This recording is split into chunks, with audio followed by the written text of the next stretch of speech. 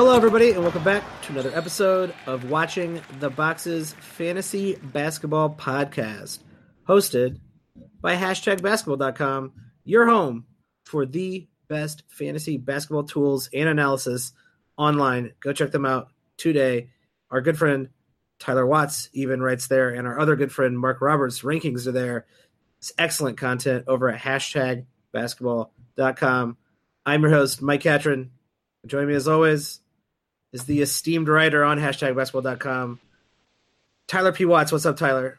Oh, Michael, how are you today? I'm feeling good. I'm feeling it's been an enjoyable basketball season.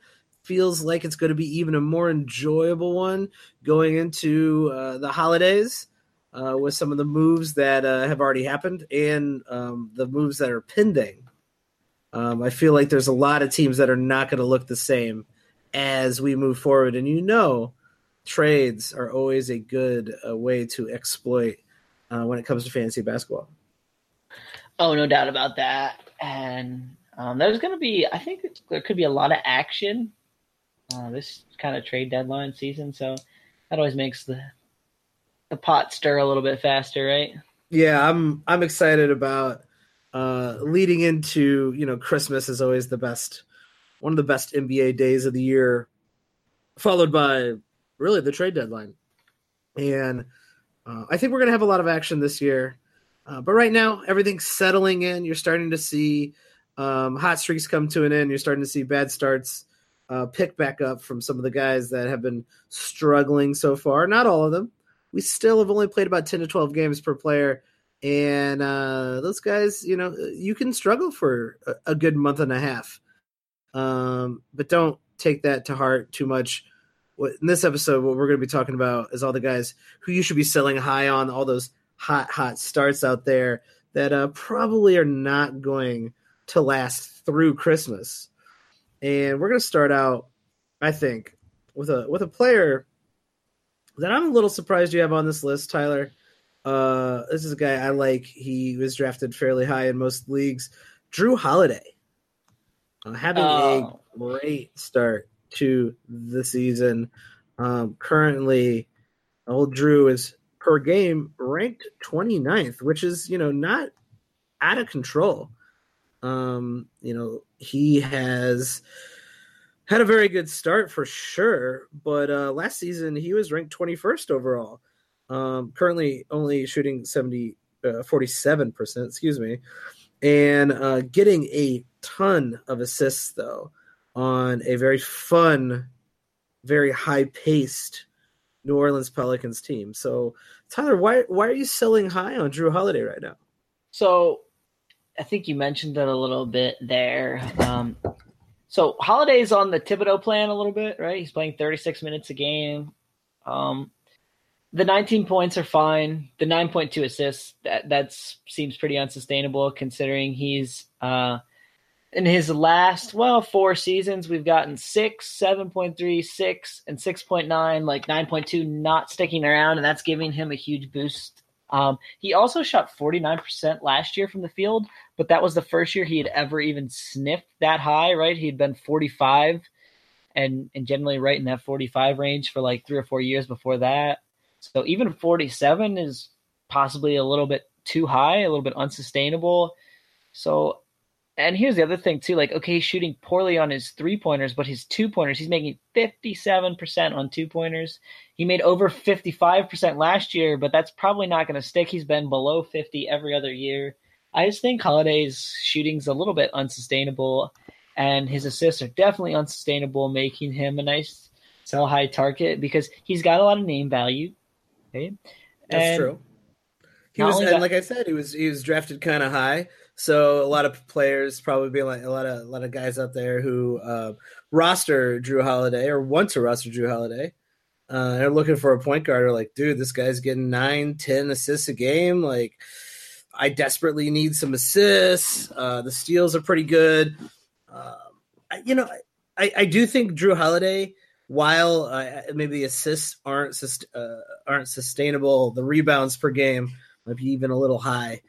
Just a tad on a team that has such good big men.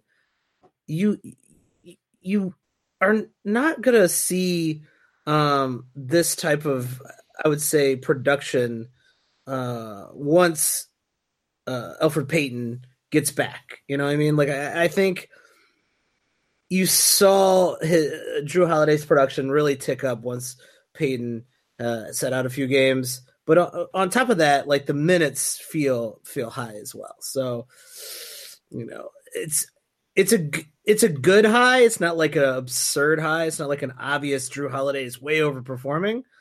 But this is probably as good as Jrue Holiday is going to perform. Yeah, I'm with you there. And I mean, we've seen some really crazy assist games. If we look at just his last 6 games, he's had 10, 8, 14, 9, 9, and 14. That's pretty incredible. Right. And then if you look even the 2 before that, he was 9 and 9, and then he goes back into that usual range he kind of was in. Like, he's got a 6, he's got a 5, he's got an 8, he's got a 9, he's got a 10. Like, he's just on a really hot assists run, and I just don't think that's quite sustainable. And you mentioned it too. Like, he's had 3 games out of his last 5 where he shot over 60% from the field. Like, there's just a lot of things right now that shows you Jrue Holiday's playing really hot, but it's probably not sustainable, and you're going to get – so if you can sell him now, and especially if you can sell him for like a second-round player, that seems pretty wise move. Like, if I can get a Devin Booker or Jimmy Butler, a Paul George, right, give up Jrue Holiday, get one of those players, I think I'd do that in a heartbeat. Yeah, I'm 100% with you there. You got to upgrade, even though you're in those higher tiers, you know. If you can upgrade, it's going to be a little harder to do, but I think you can finagle it. You can figure it out. You know, Jrue Holiday is basically masquerading as a second tier player, and if you can get a fully second tier player at a Jrue Holiday, I think that's a pretty good move. The next guy on this list is basically shooting 35-foot 3-pointers like he's Steph Curry, but instead he's about 7 foot tall. His name's Brook Lopez. He's on the Milwaukee Bucks, and he's currently averaging, 3-pointers a game and close to 5 3-pointers a game over the last 3 games.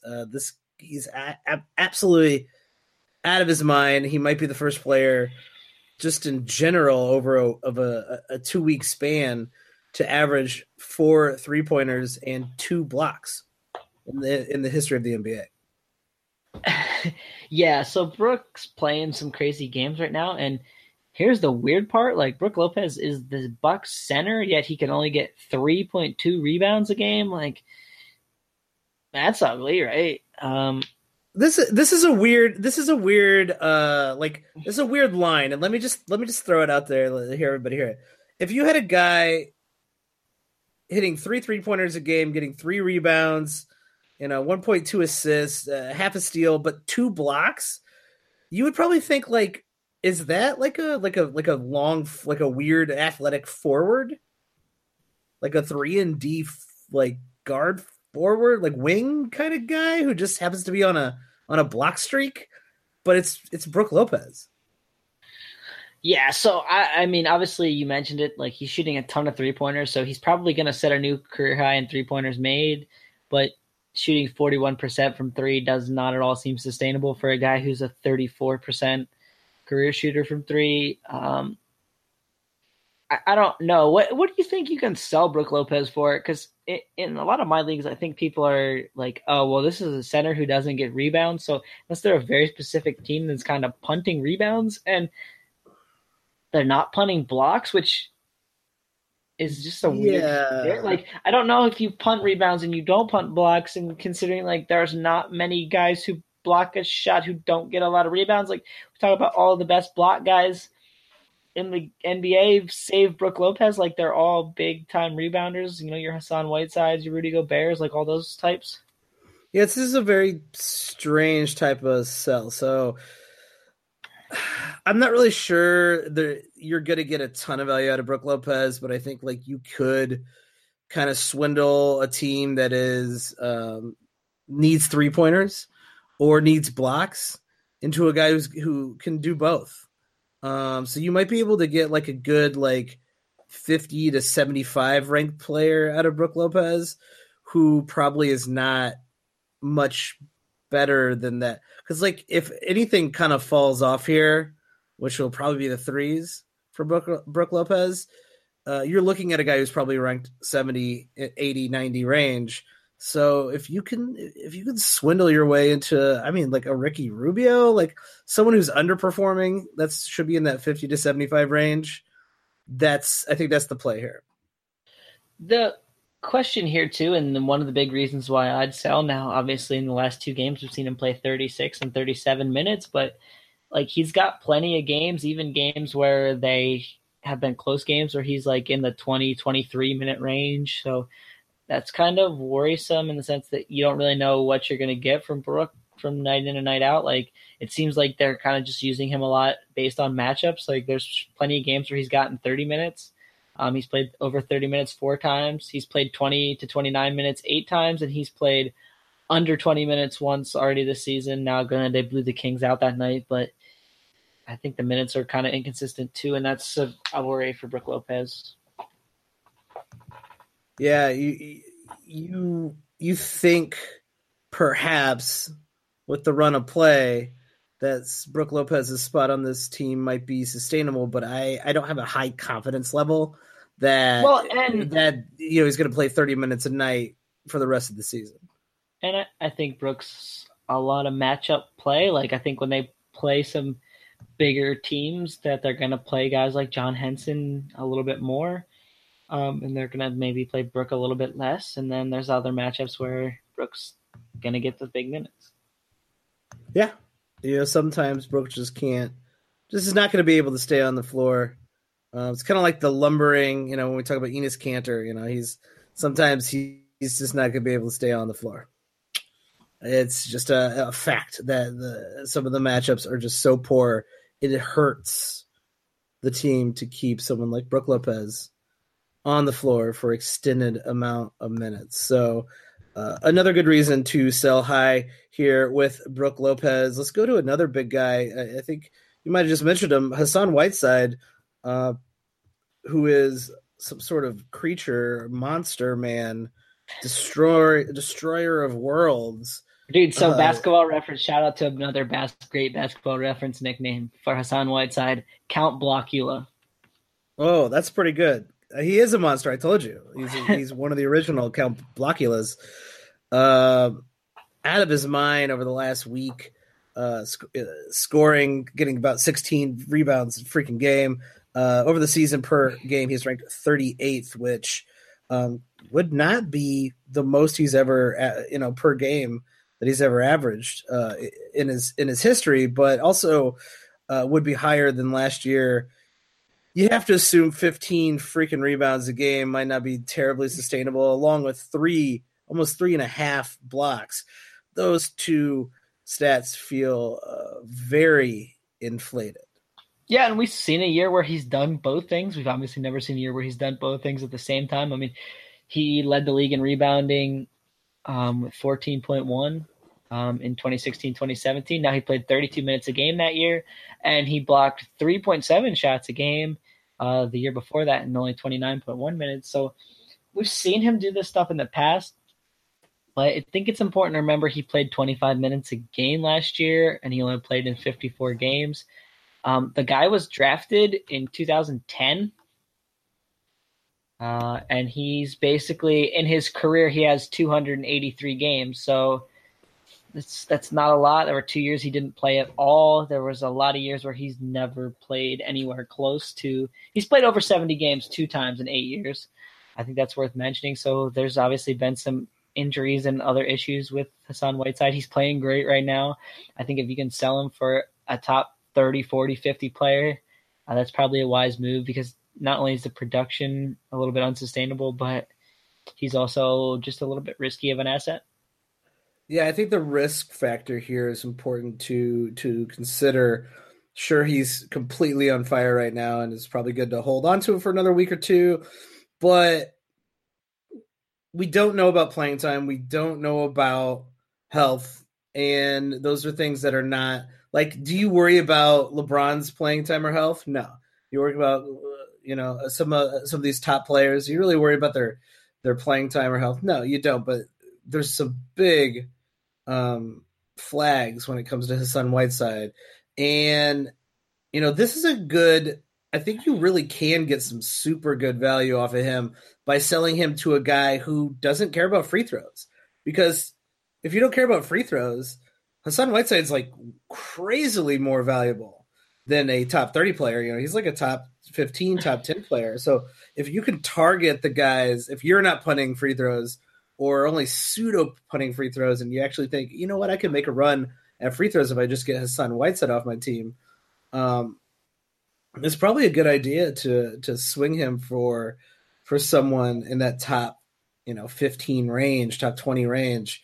I'd rather have Rudy Gobert if I'm trying to not punt free throws. Even though Rudy Gobert's free throws aren't that great, they're not as bad as Hassan Whiteside's. So this is he's overperforming for sure. Even if it's not like a great overperformance, it's just slightly like, wow, this is very, very good.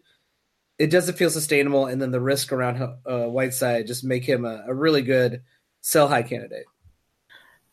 Yeah, and if you're just looking to get out of this asset and maybe that kind of fits your team and maybe you're just looking to move on, you might be able to trade even for like a guy like Clint Capella.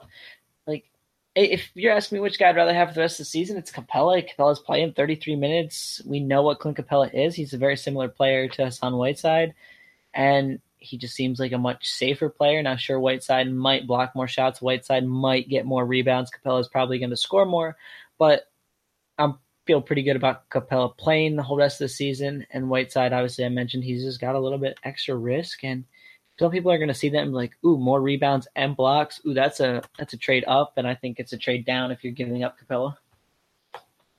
Yeah, I agree. The next guy on this list, another big. I like this string of bigs here. Domantas Sabonis on the Indiana Pacers.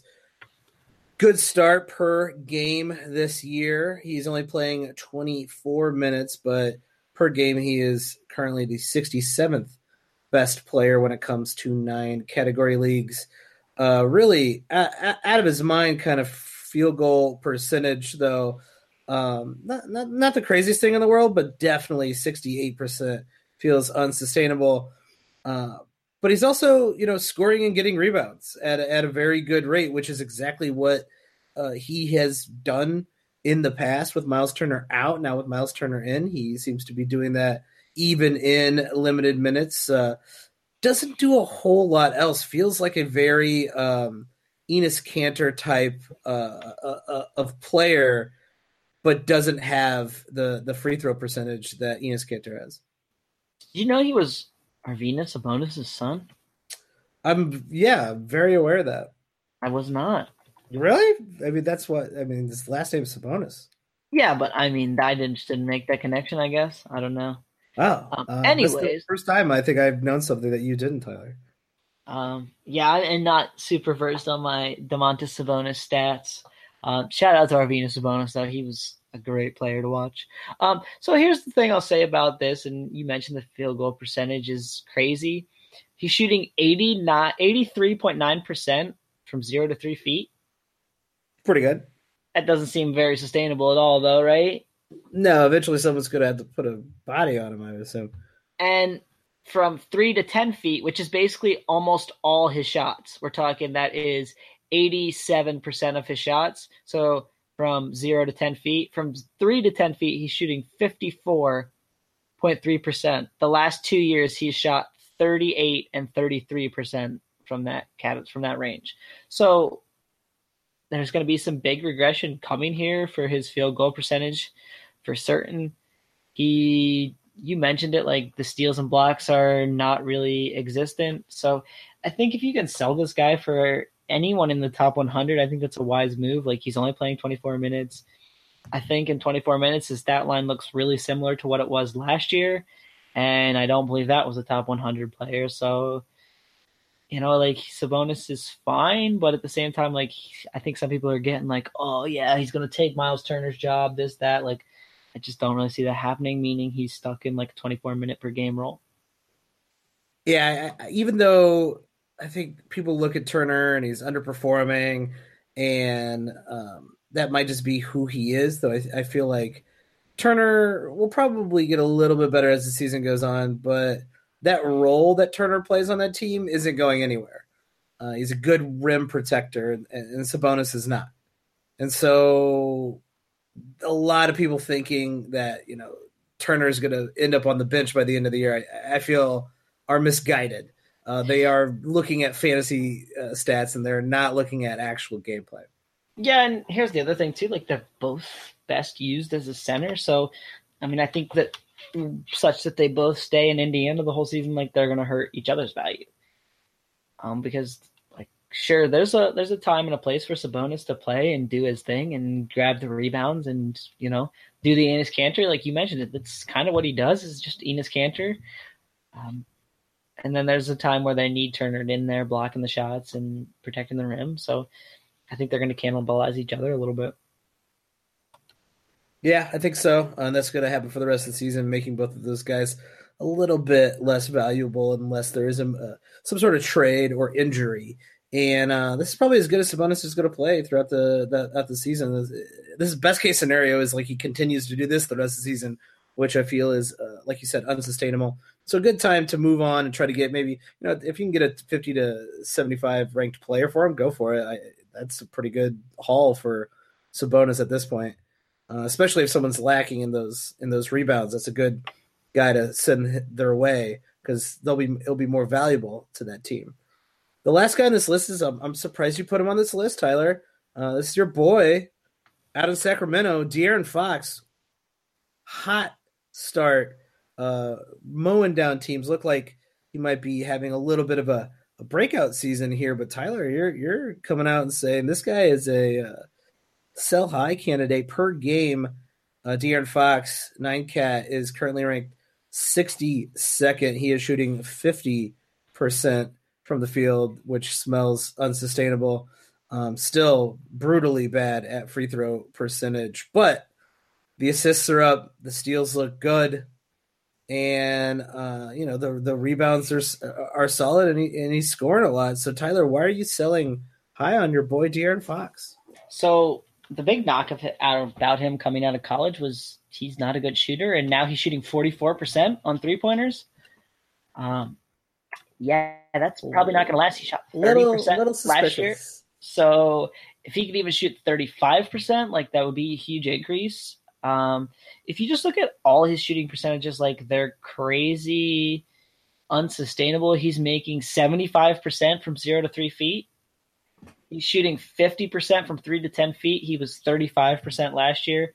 From 10 to 16 feet, so basically on mid-range jumpers, he's shooting 56%. And he shot 33% last year. Like, he's just really, really hot right now, and that's not going to sustain. So here's the thing about Fox too. Like, he's never been super known as, like, a real good distributor. That he was always more of a score first point guard. So even the 7.1 assists, probably a little bit unsustainable in 32 minutes a game. He's probably more like 5.5 to 6 assists for the season. So we're looking at a guy, 4 rebounds. Okay, that maybe sticks. Like 5.5, 6, even though we say 6 assists. Points are going to go down, so he's going to be like 15 points, maybe half a block if he's lucky, probably closer to 1 3-pointer when he settles into making the right percentage. Like, none of this stuff sounding great, is it? No. I mean, as a roto player, I always look at his percentages and go, it's going to be really hard for me to roster this dude. Well, and some people are getting really excited about him, like, oh, he's shooting great, he's getting assists. Like you mentioned it, right? Like, he's doing awesome. Now's the time to sell. So if you can sell this guy for anyone, even in the top 70, 75, I'd probably do that. I just don't think the value is quite sustainable. And you don't want to sell like super, super low. But you could, I mean, if you can buy someone in the top 50, definitely do that. I don't think he's a top 50 player. And look for somebody who's not playing super hot and try to make a move. If we look at our guys that we mentioned in the buy episode, like, if I could trade my De'Aaron Fox and get Eric Bledsoe, Otto Porto, Ricky Rubio, Mike Conley, like, I'd do that. Yeah, I would agree with that. this shooting seems super unsustainable. I think the assists might be fine, but the shooting feels really unsustainable. And if that's important to you, that is not a good sign, especially with the threes and the points as well. Here's the only thing I'll say about the assists. Per 36 minutes last year, 5.7.